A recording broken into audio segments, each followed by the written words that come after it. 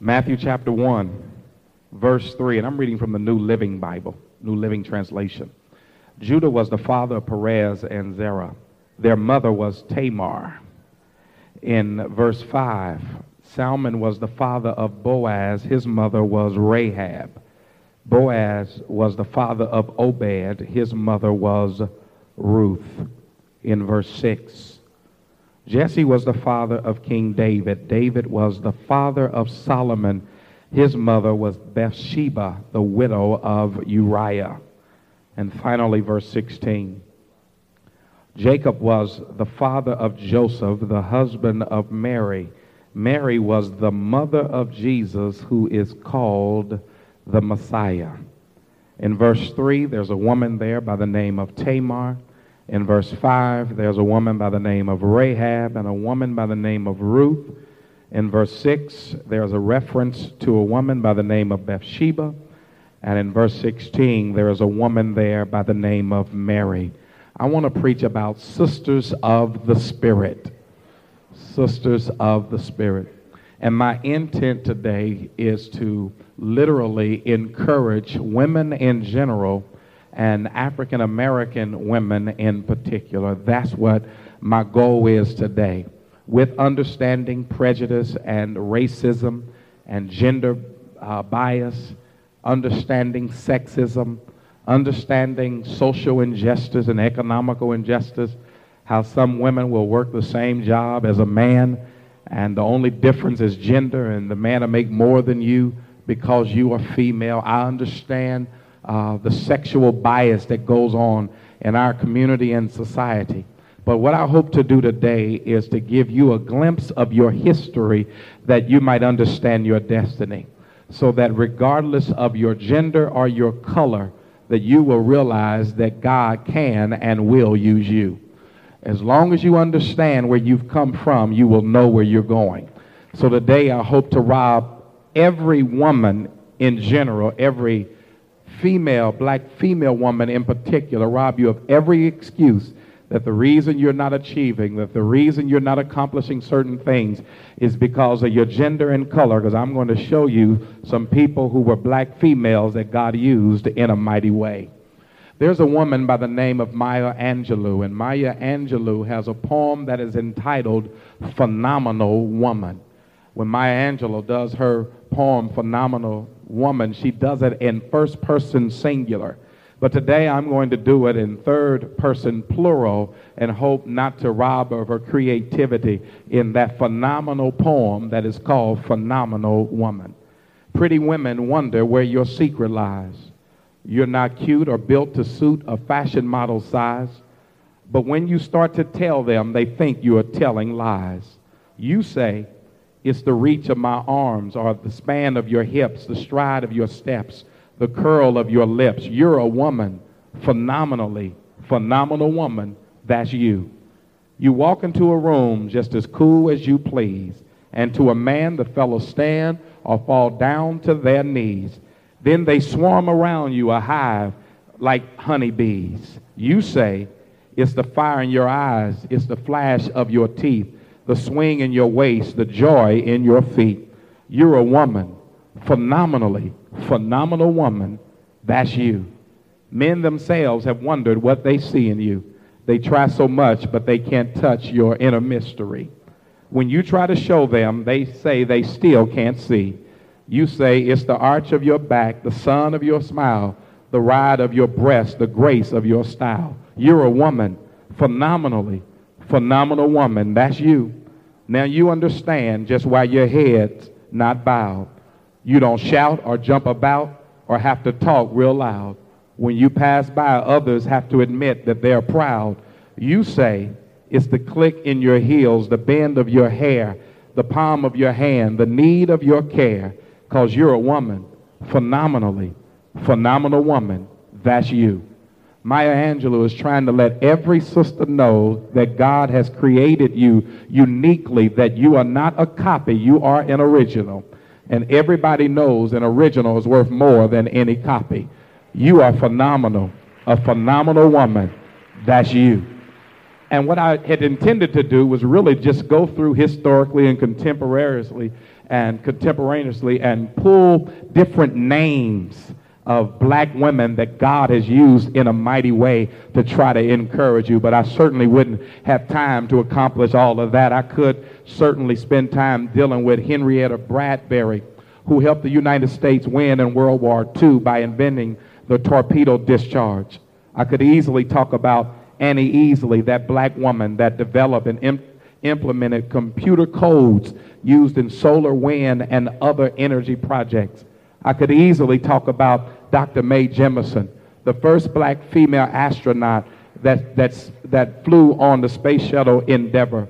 I could easily talk about Bessie Coleman, who was refused flying privileges in the United States and went over into France and trained and became the first black female licensed pilot. I could talk about Barbara Harris, that black sister who was the first female bishop of the Episcopal Church.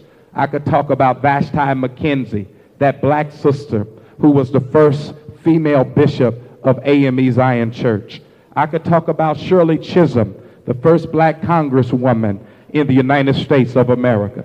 I could talk about Mary McLeod Bethune, that grew up in a time that it was against the law to teach blacks how to read and write. But not only did she learn how to read and write, but she taught others how to read and write. Went on to start a college. That college still exists today as Bethune-Cookman College in Daytona Beach, Florida.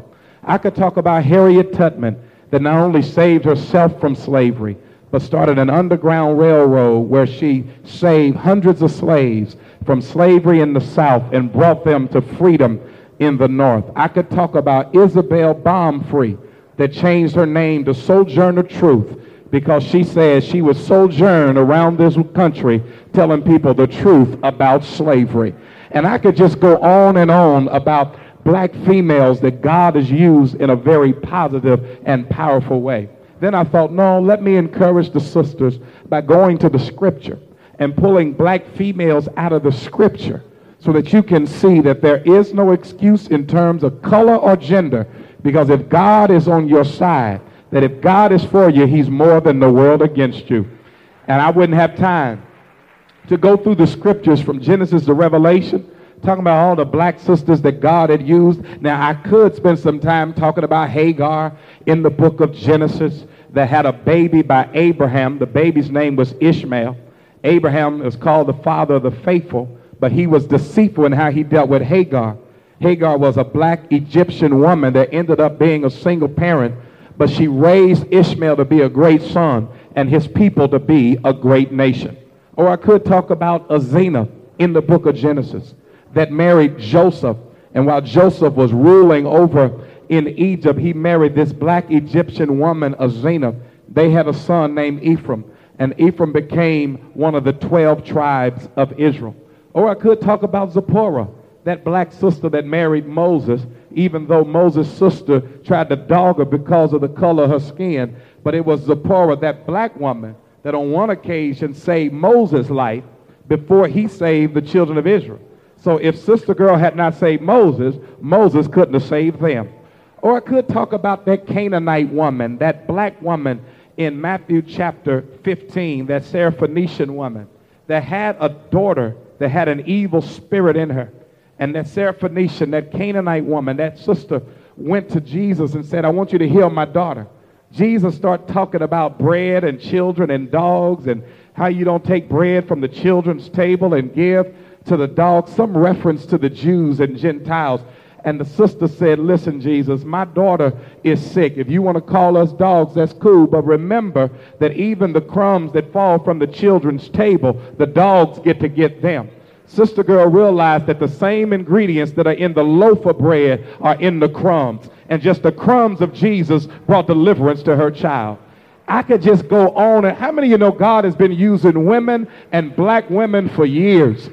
And even now, people will say that black women can't do that, and women in particular can't do this, and women shouldn't be preaching, and women should. Don't y'all know that the first people who were at the empty tomb of Jesus were the women, while the men were hiding scared? The women were at the tomb of Jesus. The first ones to carry the gospel message was the women, going to tell the disciples that he is not dead, but he's risen. How many of you know God's been using women for a long time? Now, I don't have time to deal with all the sisters in the scripture. But here's what I want to do. I want to look in Matthew 1 and look at the family tree of Jesus, the ancestry of Jesus, the roots of Jesus, and see those who are in his family tree. And I noticed there were only 5 women who were mentioned, because in Matthew chapter 1, it's a bunch of men. Abraham begot Isaac, Isaac begot Jacob, Jacob begot Judah, Judah begot Perez. It's a bunch of men. But y'all, can't no man begot nothing if it wasn't for a woman. So we know there's some women somewhere. And boy, y'all know a whole lot of us, brothers, we wouldn't be where we are if it were not for some sister in our life, some woman in our life, whether it's your grandmama, your mama, your wife, somebody in your life that helped you to get to where you are. Do I have a witness in here? But all their names are not mentioned. It's only 5 of their names are mentioned: Tamar, Rahab, Ruth, Bathsheba, and Mary. Now, Mary is the only Hebrew that's mentioned of those 5 women. She is Hebrew. That's the mother of Jesus, the virgin that gave birth to Jesus. The other 4 women in the ancestral tree of Jesus, all of them are of Hamitic descent. They are African. They're all black. There are only 5 women mentioned.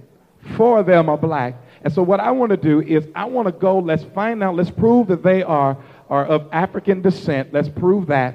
And let's see how they were used of God. Pull 2 or 3 things, 1 or 2 things from each of their lives. That'll be our lesson for the day, and then I'll be ready to give the benediction. So turn with me to Genesis chapter 38. Genesis is the first book in the Bible. That ain't for you, that's for the person sitting next to you. I know you can handle your word. Genesis chapter 38. We're going to look at Tamar. That's the first woman mentioned in Matthew 1 about who's in the family tree of Jesus. Genesis 38, verse 1. I'm reading from the New Living Translation. About this time, Judah left home and moved to Adullam, where he visited a man named Hirah. There he met a Canaanite woman. He met a black woman, the daughter of Shua, and he married her. She became pregnant and had a son, and Judah named the boy Er. Then Judah's wife had another son, and she named him Onan. And when she had a third son, she named him Shelah. At the time of Shelah's birth, they were living at Kezib. When his oldest son Er grew up, Judah arranged his marriage to a young woman named Tamar. Now here's what's going on. Judah, he ends up getting married to a Canaanite woman. She's a black sister, and they have 3 sons. The oldest son is Er. When Er became an adult, there was a marriage arranged for him. That's how it was back in Judah's day. Didn't nobody just date this person and date that person and date them until they found the one that was right. Parents would arrange marriage, and I kind of like that too. I think I'm gonna arrange my son's marriages. They don't know nothing about picking women. I'm almost 40. I have some idea of how to pick a good wife. I already told my friends, y'all raise y'all daughters right. I'm raising my sons right. We're going to arrange some. Do y'all hear what I'm saying? Maybe we can keep some of these divorces from happening. Now, Judah married a sister, so when Er became an adult, Judah goes and picks for his son a Canaanite woman. I mean, he said, you know, sister, work for me, I'll work for my son too. So they hook up. Now, Er was so evil. Er was so evil. In verse 7, it says that God killed him. Now, you're real bad if you're too evil to live in an evil world. But death came on him. Now, in that time, the laws, the customs, the traditions of the Hebrew people was that the deceased husband, his brother, was supposed to marry the widow, the wife. I know some of y'all don't like that idea. That's how they lived. That was their culture. So now Onan marries Tamar.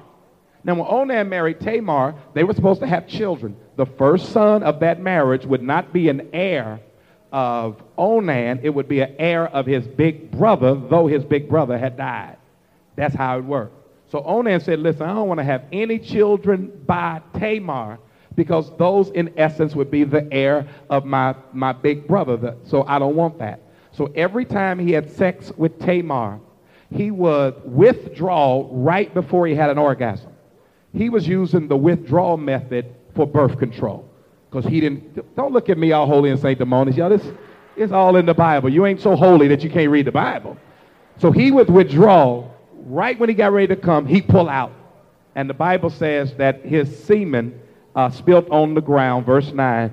And God didn't appreciate this because God wanted him to follow the plan that he had set up for the Hebrew people. So God killed Onan. Now, Onan is dead. That's her second husband.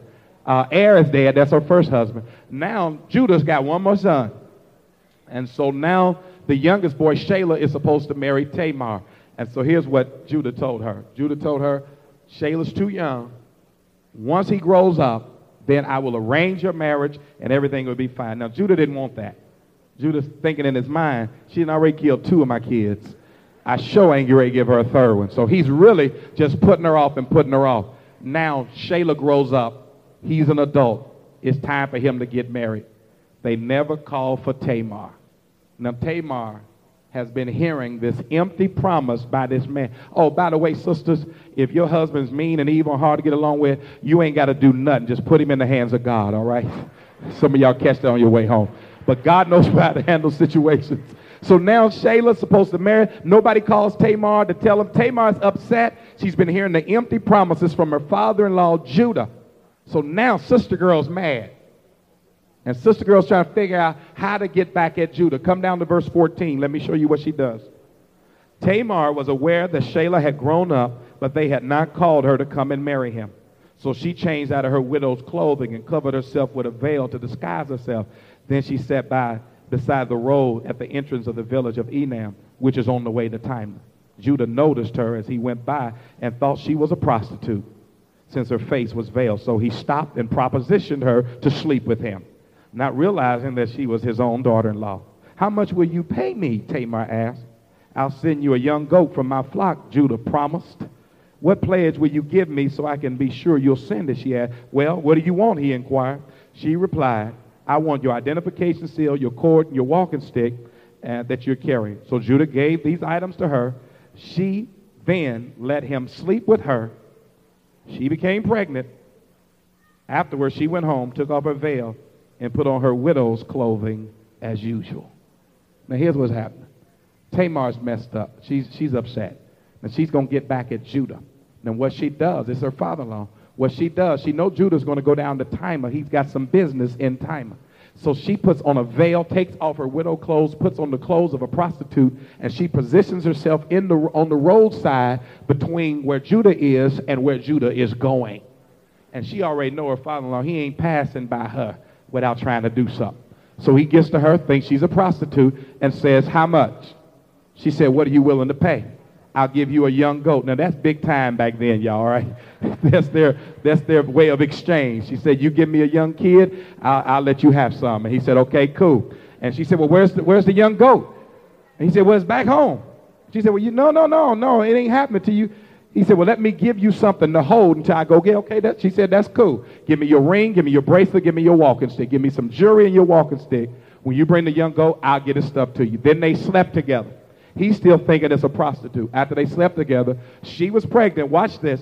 She takes off those prostitution clothes, those clothes of a prostitute, puts back on her widow clothes, and goes back home like ain't nothing happened. He now is chilling at the crib like he ain't did nothing wrong. Now, they both sin, but they trying to act like everything is cool. 3 months later, y'all ain't following me. She's showing now. That which is done in the dark will come to the light. Your sins will, look at somebody, tell them your sins will find you out. Now she's pregnant. Now everybody is dogging Tamar. How dare you get pregnant? You know how people in the community can talk. She had already killed 2 men. Now she's sleeping with a man that ain't even hers, and she's pregnant. She's bringing shame to Judah. That's what it said. She's bringing shame to Judah and shame to Judah's family. They go and tell Judah, your daughter-in-law is pregnant. It's some man that's not her husband. And they go through all that. And Judah, who's the patriarch of the family, could have had mercy or judgment. He chooses judgment. Says Tamar must die. They're going to kill Tamar. Now the date is set, the day she's going to die. She still hadn't said anything because he never did get that young goat to her.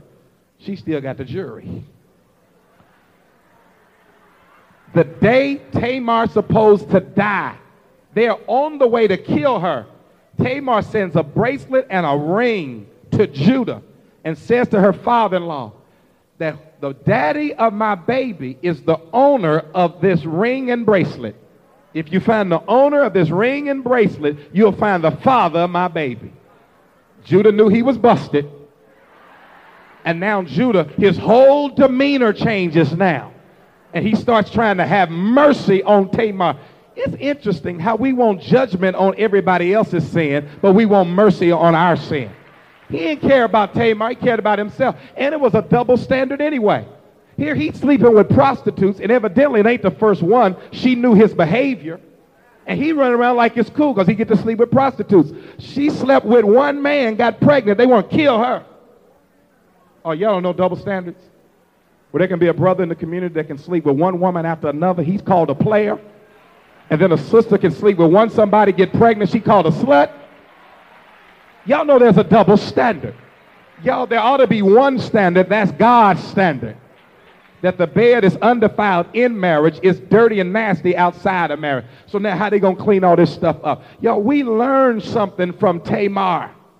One of the things we learned from Tamar is that if you're not a prostitute, don't act like one. Tamar was not a prostitute, but she started dressing like one. She was not a prostitute, but she went and hung out where prostitutes hang out. She was not a prostitute, but she was taking money for sex. She was not a prostitute, but she was sleeping with somebody that was not her husband. She had the behavior of a prostitute. So let me tell you something. If you're not a prostitute, and I know you're not, why do you dress like that? If you're not a prostitute, why do you hang out in those places? If you're not a prostitute, why are you taking money from a man to have sex with him? Pastor, I'm just trying to survive. That's prostitution, baby. You ain't no prostitute. Are y'all following me? If you're not a prostitute, why are you sleeping with somebody that ain't your husband? And if y'all don't say amen, y'all gonna make me think y'all got a problem. That stuff will catch up with you. And Tamar did not cover one mistake with another mistake. Because she could have married Judah. That would have been a mistake. Why do you marry somebody? Because you having a baby. First you marry somebody, then you had a baby. Y'all, you don't cover one mistake with another. You marry somebody because you love them, they love you. Y'all got the same God, same Jesus, same values, moving in the same direction, and you want to spend the rest of your life together. It ain't because you having their baby. Preach, Pastor. I am preaching. You don't cover one mistake with another mistake. She could have committed suicide. I mean, look at all the problems she's having. She's lost 2 husbands, plus the mourning and the grief that goes with all of that. She's got an empty promise from a man that led her to a life of promiscuity. She was supposed to get married, and the marriage never went through. Look at all the issues she's going through. Now she's pregnant by her father-in-law. And y'all, she ain't just pregnant. She's pregnant with 2 babies. She having twins. The babies have no father. The father won't even claim them. He's walking around like he ain't done nothing. But sister girl did not jump off a bridge. She didn't put a bullet through her head, and she didn't slit her wrist, because ain't nobody worth committing suicide over. Do I have a witness in here? Y'all, Tamar realizes that suicide is a permanent solution to a temporary problem. No matter how bad your problem is, financial, family, whatever it is, your job, no matter how bad your problem is, it is temporary. Y'all, suicide is permanent. Do not take a permanent direction for a temporary problem. And I know it's temporary because it took a change to get you in your situation. It'll take a change to get you out of your situation. You got to learn to be like Job. All the days of my appointed time, I'm going to wait till my change comes. She didn't cover one mistake with another mistake because she could have had an abortion. She could have said, well, if this ain't going to work out, and everybody know my situation, I'm going to terminate my pregnancy. She could have aborted the babies. She could have terminated the pregnancy, but she did not do that, and I'm glad she didn't. And let me preface this like this, because at this point, I'm not trying to make people who've already had an abortion feel bad. That is not my intent at this point. I'm not trying to make sisters who've already had an abortion, I'm not trying to make you feel guilty about that past mistake and failure and all that. I want you to understand something. The moment you ask Jesus to forgive you of your sin, no matter what it is, he's already forgiven you. So if you had an abortion and you've asked God to forgive you, God has already forgiven you. That's not my design. Y'all, when you are guilty of something, guilt is designed to bring you to repentance. After you repent, if you're still guilty, that is not from God. That's from the enemy, trying to keep you from being what you ought to be. Now, this is just for saints, not sinners, because sinners, they can sin and don't feel bad. But when a saint sins, y'all help me through here. You ever felt so bad after you sinned? I shouldn't have did that. I shouldn't have gone there. Shouldn't have acted like that. Y'all, that is the spirit in you that will not let you rest until you confess. But once you confess, y'all, everything's cool with you and God again. Am I making sense? This is for sisters who are thinking about an abortion. And with this many people in worship, there's somebody in here who's pregnant and we don't even know about it. But you know, you're thinking about terminating that pregnancy. You can't terminate that pregnancy because you never know what God's going to do with that baby. See, what God does, if we don't learn anything else today, God takes imperfect people and uses them in a perfect plan. That child may have come through some illicit sexual relationship, but it doesn't mean that God is not going to do something special with their life. Because even with Perez, that was the name of her first child in verse 29. And when she had Perez ends up in the family tree of Jesus. Y'all, if she had aborted that baby, Perez would not have been in God's plan. Perez's name ends up in scripture forever. Think if she had had an abortion, think of what she would have missed out on and what he would. You never know what God, that's why you never give up on children, period. Never give up on your son, never give up on your daughter, never give up on your niece, never give up on your nephew, never give up on your student, never give up on your little brother and little sister, because God can take a bad situation and bring some good out of it.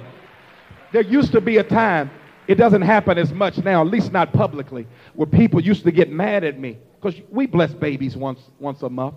We have a service where we dedicate babies to the Lord, like Hannah did her son Samuel. And so whatever baby comes to the altar, I lay hands on them and I pray for them and I give them back. And I'm serious about that.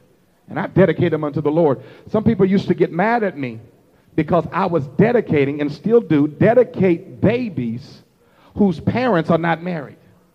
They say, Pastor, how dare you bless that baby and their parents are not married? And they'll call the baby illegitimate. Now, I got issues with that. Because here's what they would tell me. You are encouraging fornication and adultery. I'm not encouraging. It's already happened. That's already taken place. Y'all, I'm not encouraging. Y'all know I preach against adultery. I preach against fornication. I preach against everything that the Bible speaks against. So that ain't the issue. The thing for me is, how dare you call the baby illegitimate? I don't believe in illegitimate baby. What did the baby do? I mean, what did the baby do to make it illegitimate? In the mama's womb, what decision did he make? What choice did she make? The baby is not illegitimate. There are no illegitimate babies. There are illegitimate parents. They're the ones that had illegitimate sex. And I'm going to bless these babies. You know why? Because if anybody needs a blessing, those babies need one. Do I have a witness in here? So she says, I'm having my baby, and she goes on. There's another woman in the family tree of Jesus, and that's Rahab. Go to Joshua with me. Joshua chapter 2. Now, Joshua is the 6th book of the Bible. I know you already know that. 6th book, right after Deuteronomy. And turn to Joshua chapter 2. Joshua chapter 2. In Joshua chapter 2, here's the second woman that is mentioned in the family tree of Jesus Christ. Her name is Rahab. Verse 1, Joshua 2. Then Joshua secretly sent out 2 spies from the Israelite camp at Acacia. He instructed them, spy out the land on the other side of the Jordan River, especially around Jericho. So the 2 men set out and came to the house of a prostitute named Rahab and stayed there that night. Now, she's in the family tree of Jesus. And you know what the Bible says about her? She's a prostitute. It tells us what she does before it even tells us who she is. She's a prostitute named Rahab. Now, how can I put this? When most of us talk about our roots, our ancestry, our family tree, y'all, we always mention the positive people. Granddaddy was a bishop, and great-grandmama was an engineer early on, and my uncle was a doctor and all that. Ain't nobody running around saying my uncle was an alcoholic.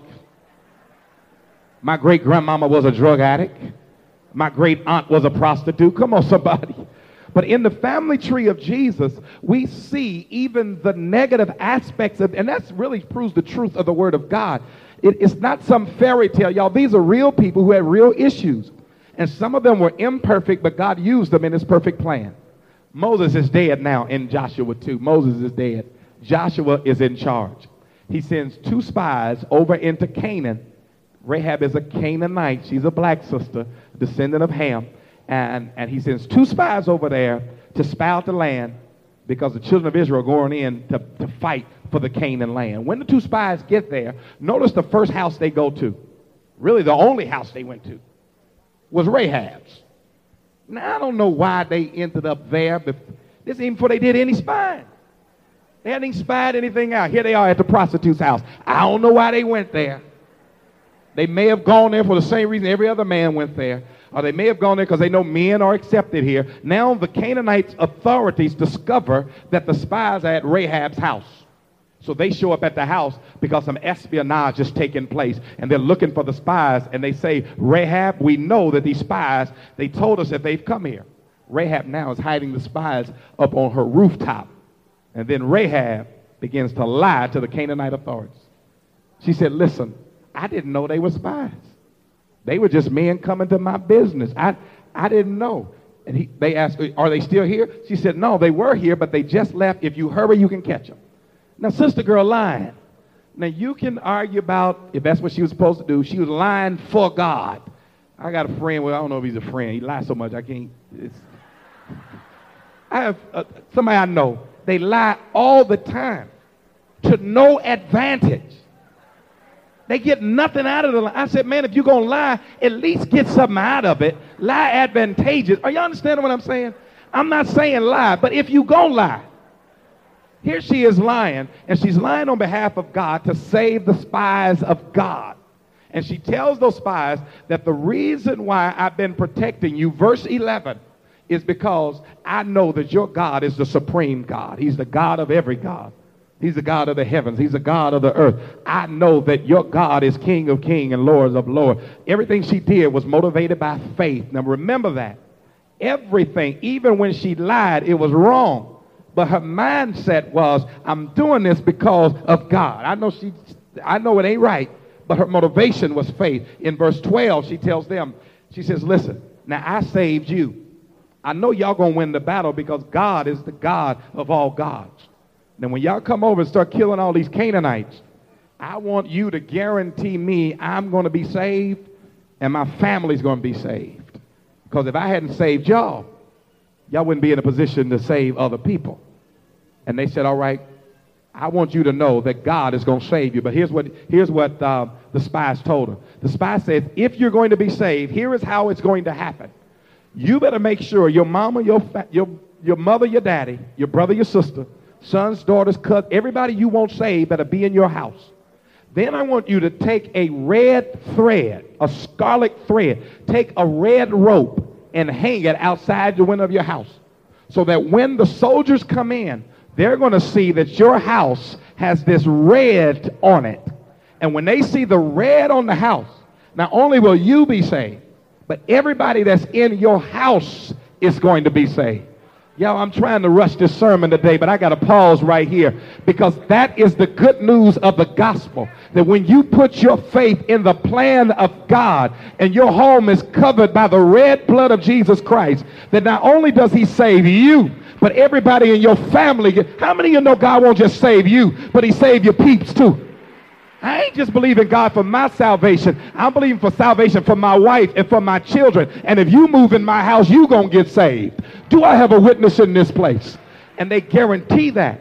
She has enough faith to trust God. They didn't have to sign any papers. She said, I believe what God says. Now, how did all that turn out? Because we never hear from Rahab. It is never another mention of Rahab's name outside the book of Joshua in the Old Testament. How did she come out? We know the children of Israel went in, conquered the Canaanites. But what went down with Rahab? We never hear her name mentioned in the Old Testament again. Yeah, but her name shows up in the New Testament, y'all. In James chapter 2, verse 22, it talks about Abraham. Then in verse 25 of James 2, it talks about Rahab. And it throws her in as a woman of faith. We know Abraham is the father of the faith. She's a woman of faith. She's numbered among the faithful. Because when you do for God, God never forgets about you. In Hebrews chapter 11 is what some call the Hall of Faith.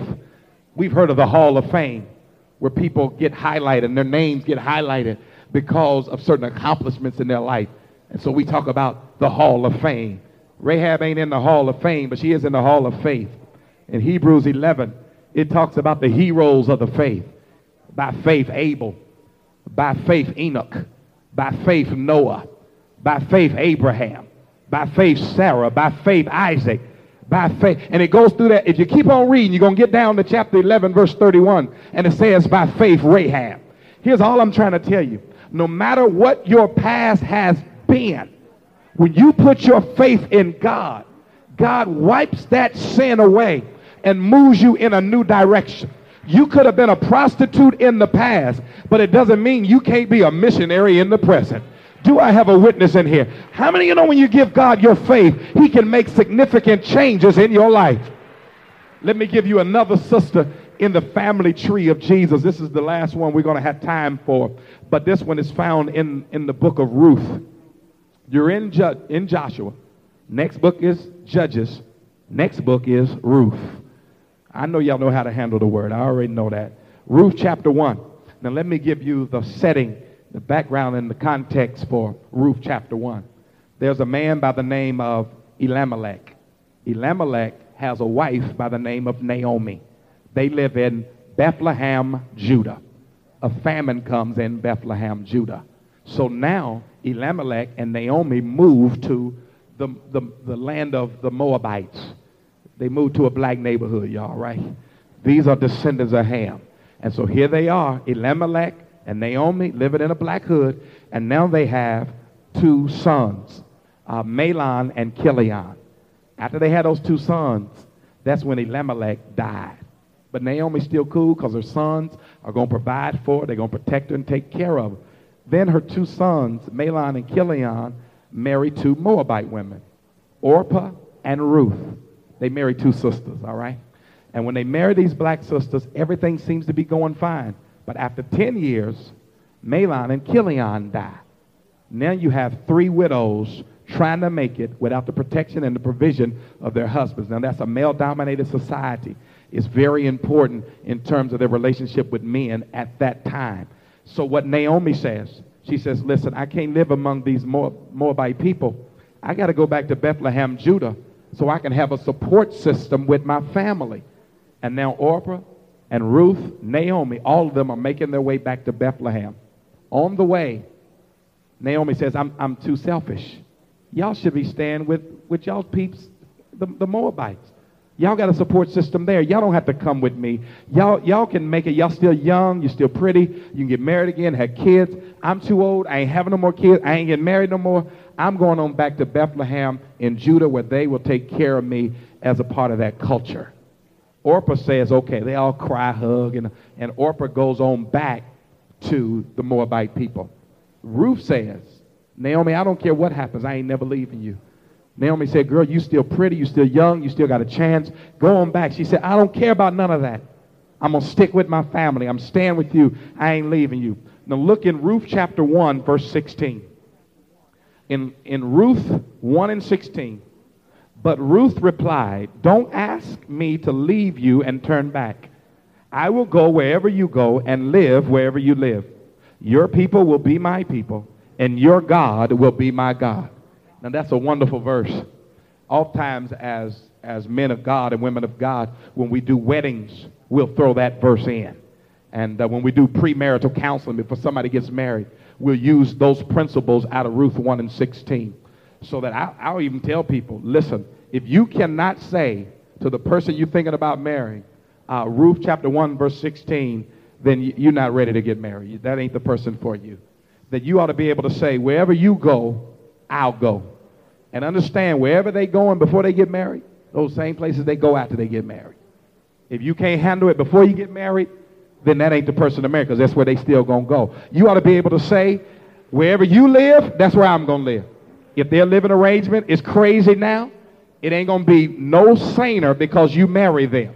If you can't handle it before you get married, then that ain't the person to marry. And then you got to be able to say that your people will be my people. Well, Pastor, I ain't marrying her mom and daddy and brothers and sisters. I ain't marrying his family. You are marrying the family. Preach, Pastor Johnson. Their people are going to be your people. If you can't handle that, and you better know their people before you say that. Do I have a witness in here? And if their God is not your God, if their Savior is not Jesus, and if their power is not the Holy Spirit, then that is not the person for you. So that's a wonderful principle in terms of husband and wife. But y'all, here is about friendships. Here it is it's not about outlaws, but in-laws. This is Ruth and Naomi saying, no matter what goes down, we're going to stick together and stay together. Look at somebody and tell them, stick with your family. Y'all, when you stick with your family, God has a way of honoring your endurance and your faithfulness. Not only did she stick with her family, but she had faith in God. Watch how it paid off for her. They're living now in Bethlehem, Judah. So Naomi is saying, we're not in Moab anymore. Let me tell you how we operate in Judah. She said, we are widows. We have no men, so we have no provision and no protection. But we have a system set up that blesses poor people. She said, here is the welfare system during the time that Naomi lived. That the Hebrew people were agricultural people. And when they plowed and planted, when it was time for harvest, they would go out and reap their corn and reap their wheat and all that kind of stuff. Y'all, as they reap these things, they would leave extra corn and extra wheat in the field on purpose so that poor people could come along behind them and then get the corn and the wheat to take to their families. So Naomi was explaining that to Ruth. Then she said to Ruth, but I don't want you to just go to anybody's field. She said, I got a distant cousin named Boaz. He is a godly man. He's a rich man. He's an entrepreneur. He's got employees. He owns fields. Bruh, man, got it together. That's the field I want you to glean in. Don't you go to all these other people's fields, because I know Boaz is looking for a wife. And I want you to just glean in his field. Don't worry. Just keep working. Boaz is going to check you out. Now, they scheming on Boaz, right? He don't know nothing about it. He just got his job, his employees. He's rich, godly man. He's out working. And his workers are along in one area of the field, and they're leaving all these leftovers. He looks back and sees Ruth and asks his employees, who's that fine sister working back there? They say, that's Naomi's daughter-in-law. Her husband is dead. Wait. Her husband is dead? And they say, yeah, her husband's dead. She's living with her mom. She's from Moab and all that. He said, okay, cool. Now he starts planning. He starts letting her not glean back there with the leftovers. He told Ruth, you hang out up here with my employees so you get first fruits and the first choices and you can get all this stuff. And she just all happy and all smiling and trying to act like she don't know what's happening.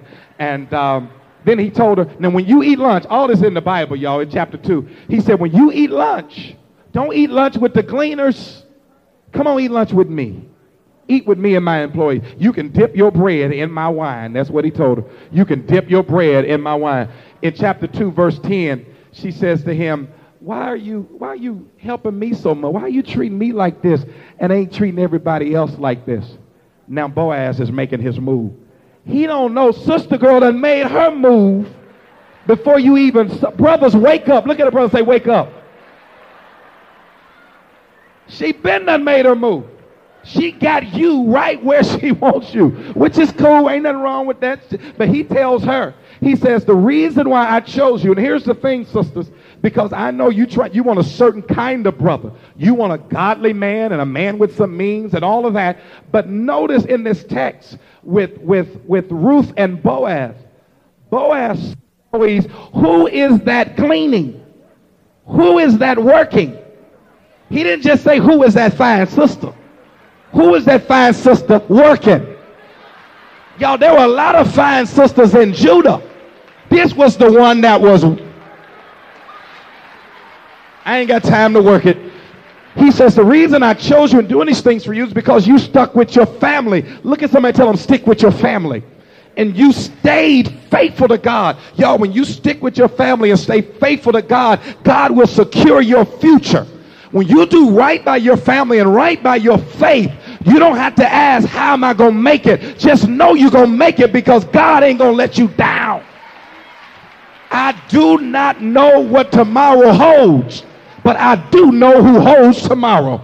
If I can stay faithful to him, my future is secure. Let me prove it to you. Ruth chapter 4, verse 13, Boaz marries Ruth. They get married.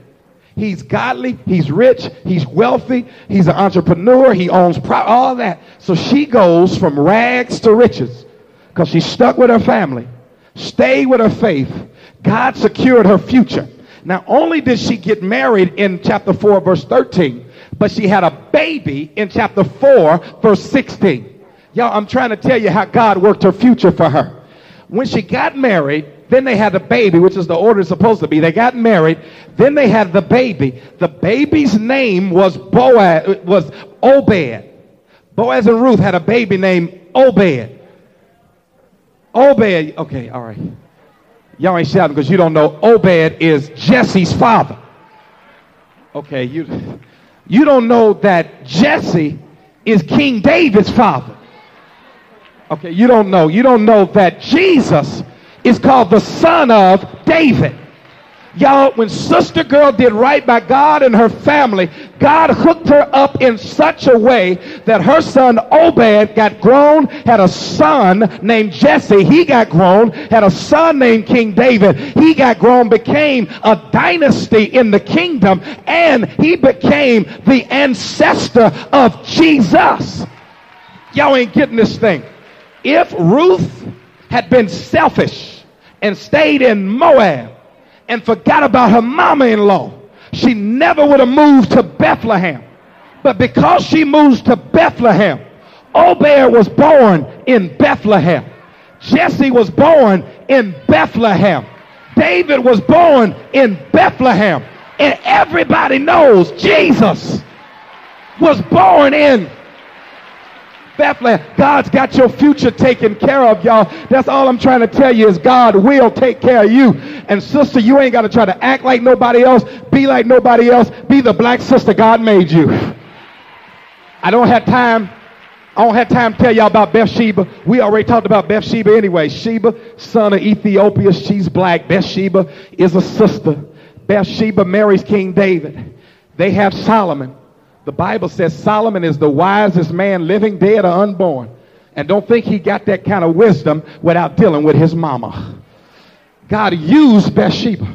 I noticed something about all of these sisters in the family tree of Jesus. Something was wrong with them. Tamar act like a prostitute. Rahab was a prostitute. Ruth was a schemer. Come on. Bathsheba was an adulterer. Something was wrong with all of them. But here's the good news. God takes imperfect people and uses them in his perfect plan. Just because something is wrong with you doesn't mean God cannot use you. Do I have a witness in here? I noticed something else about these sisters of the Spirit. Once they got it right with God, they never went back to the mess they came out of. It ain't about your mistakes of the past. It's about what you're going to do right now. The Bible says Tamar never had sex with Judah ever again. Rahab is not remembered as a prostitute. In the New Testament, she's remembered as a woman of faith, because once she got it right with God, she never went back. Ruth married Boaz, and we see her in the family tree of Jesus. Bathsheba, yes, he committed adultery, but got a life together and married David. Their first child died, but her second son, Solomon, was the wisest man living, dead, or unborn. I'm just trying to tell you, y'all, when you mess up in the past, don't stay in the past. Sister girl, go on and get what God's got for you in the future. And you ain't got to try to be like nobody else. Every sister I named today had some uniqueness about her, some originality about her. I love that one song by India Ari. I know y'all ain't heard it because y'all don't listen to that kind of music. But I know you heard India Ari's song. And India Arie has a song called Video. In the video, she does that song in first person singular. Let me give you the words in third person plural. She says something to the effect in the song Video. Sometimes you shave your legs and sometimes you don't. Sometimes you comb your hair. Sometimes you won't.